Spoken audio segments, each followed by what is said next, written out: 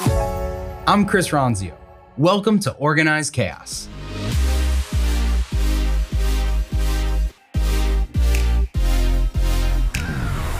Welcome to Organized Chaos. Take a page out of other business leaders' playbooks and get candid advice from Chris Ronzio. People, processes, productivity, and how to organize your life around it all. This audio is from Chris's consulting session with Eric Prospero, the owner of an e-learning video production company. You can see the gears turning as Eric connects the dots on how to approach building a new position for a skill he doesn't have experience in.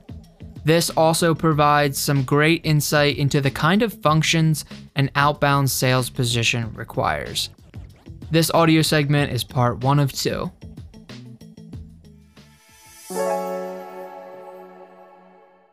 Did you ever have sales reps for your other businesses, or is this your first time hiring a sales professional? This is my first time with salespeople. And my other businesses, in my consulting business, I consulted with a lot of sales teams, but didn't have them myself. Oh, okay. And maybe I'm just kind of worried or scared about this process, just because I had a lot of concerns about like what they would be doing regularly in terms of outbound sales. Right now, it sounds like your sales reps mostly handle the inbound leads that you guys have, right? Correct. Yeah. So inbound and outbound are totally different. We've got, we're leading with marketing and brand and leads and trials coming in. And then our sales reps are just kind of nurturing those to a close. Whereas, an outbound sales approach of cold outreach and get conversations started, that's totally different. But it sounded like all your leads were coming from conferences and other activities. Are you looking to build an outbound sales team? Yes. And that's what has me concerned, because I think the inbound portion is pretty easy, right? We have a few presentation slide decks. We have a lot of information documented. Unfortunately, it's on Google, so I have to reach out to you guys about that. But we have a lot of slides and templates that I can coach her through. But it's more so like the outbound process that's honestly, it's always intimidated me. So I'm just not sure how I can coach somebody else to that. So is your business more of a transactional, small ticket kind of things, or is it more relationship, long-term customers, big ticket items? Big ticket items. Like an average project for us is like $60,000, and the biggest sale we've had is about $160,000. Okay. And so I think the most difficult part about that business is that bigger ticket items have longer sales cycles, right? Yep. It takes a longer, there's more decision makers, there's more people to talk to. And so what probably feels the hardest is bringing someone in to take on that responsibility. You're not going to see results very quickly, right? Mm-hmm. Like, do you know how long your sales cycle is? About 4 months. Yeah. Okay. All right. So it would be 4 months before they see their first dollars. Commission. Mm-hmm. Yeah. And then do you have enough with those 3 or 4 a week? If they took over a commission structure for all of those, would that be an income for someone, or would they really need to do 10 or 15 deals to produce an income? It depends, because that's the other part of my business right now. With an exception to a few instructional designers, like 95% of my team is in my office in El Salvador.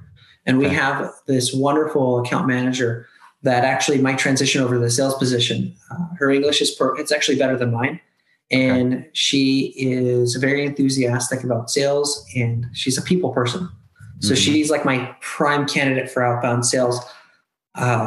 So here in the States, it would probably require like a higher percentage of commission, probably 10 deals a month.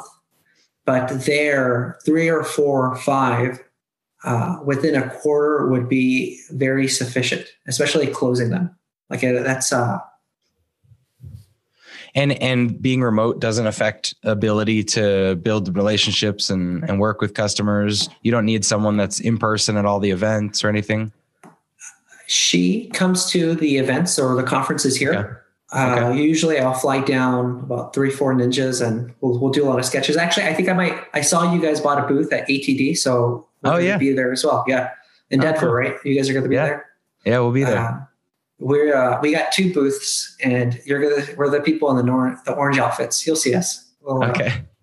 But cool. So you actually you'll meet Andrea as well.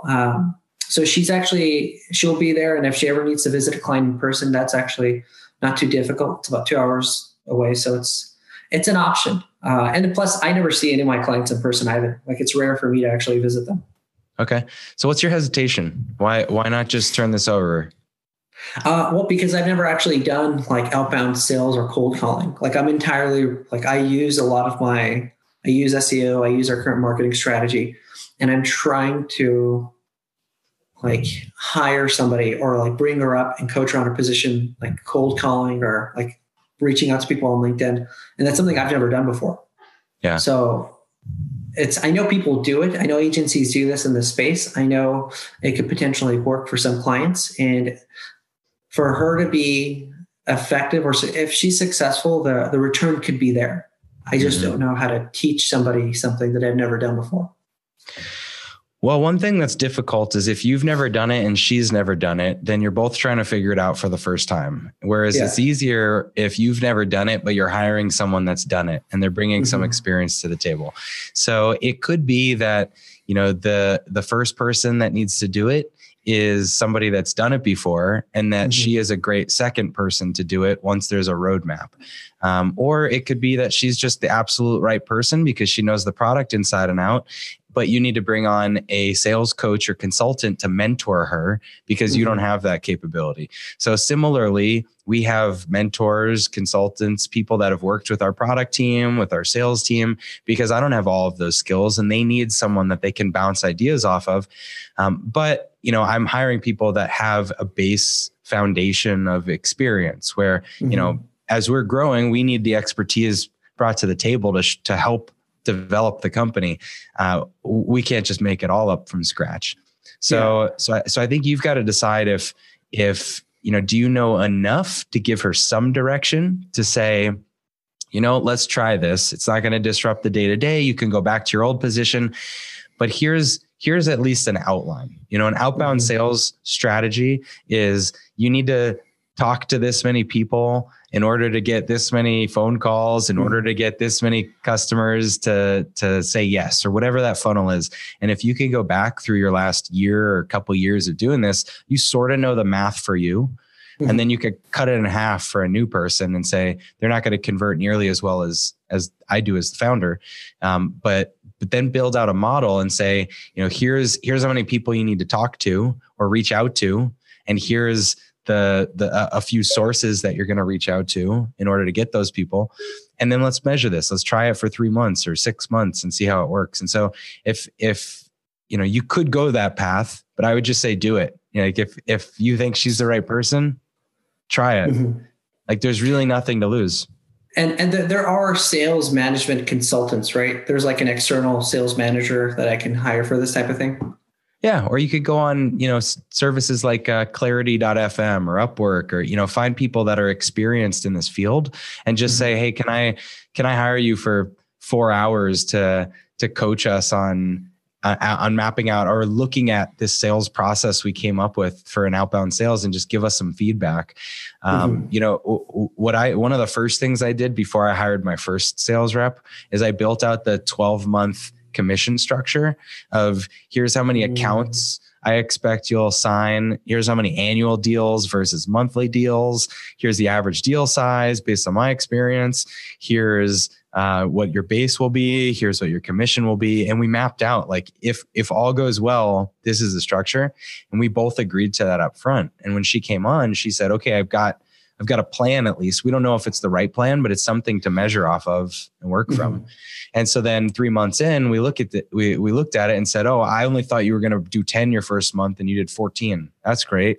But your average deal size was way off. So let's adjust the rest of the year and realign expectations. So, I would definitely do that from the start. Yeah, that makes sense. Actually, it's funny though, because it's something that seems relatively simple. I can just take the chance, and a part of me thinks I'm just scared of making this adjustment. So, is there something like, would there be a void if she moves over to this new position, and does she stop doing something else? No, we're already transitioning. I'm already trying to transition somebody in production for account management that could potentially do a better job than she is. So cool. Well, you know what's amazing about those versatile people that are with you early on that are just all-stars is they can kind of blaze the path for a bunch of new positions. Like the same person that took over sales from me at first started our customer success, started our HR, started our, became operations manager, now is chief of staff. And like when you've got someone like that, let them be the machete in the front of the forest, The one that makes all the mistakes. Yeah, we have two of those people that it's actually, that exact situation. They started off in production. They were an account manager. Now they're lead production. We pulled them over to HR, and they just have very thick skin. I mean, things don't always go right, but you just know that they'll push through. Yeah. And that's amazing. You get someone who just, that's kind of like your beta tester to figure out new positions. Right. And there's nothing to document up front when you haven't done this yet. You create as much structure as you have. And so you being the salesperson, you've got some basic stuff. You already said you've got some slides and scripts and whatever. Right. And so you just start with that and say, here's what you need to know. Let's work one-on-one on this. And here's the 12-month plan. And let's see how it goes for a couple months.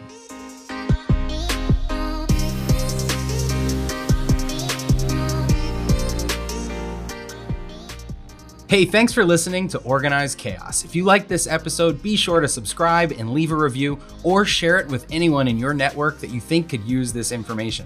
If you want to connect with me personally, please text me 480-531-8411 or connect with me anywhere on social at Chris Ronzio. Or you can connect with Trainual at Trainual, just like a training manual. See you next time.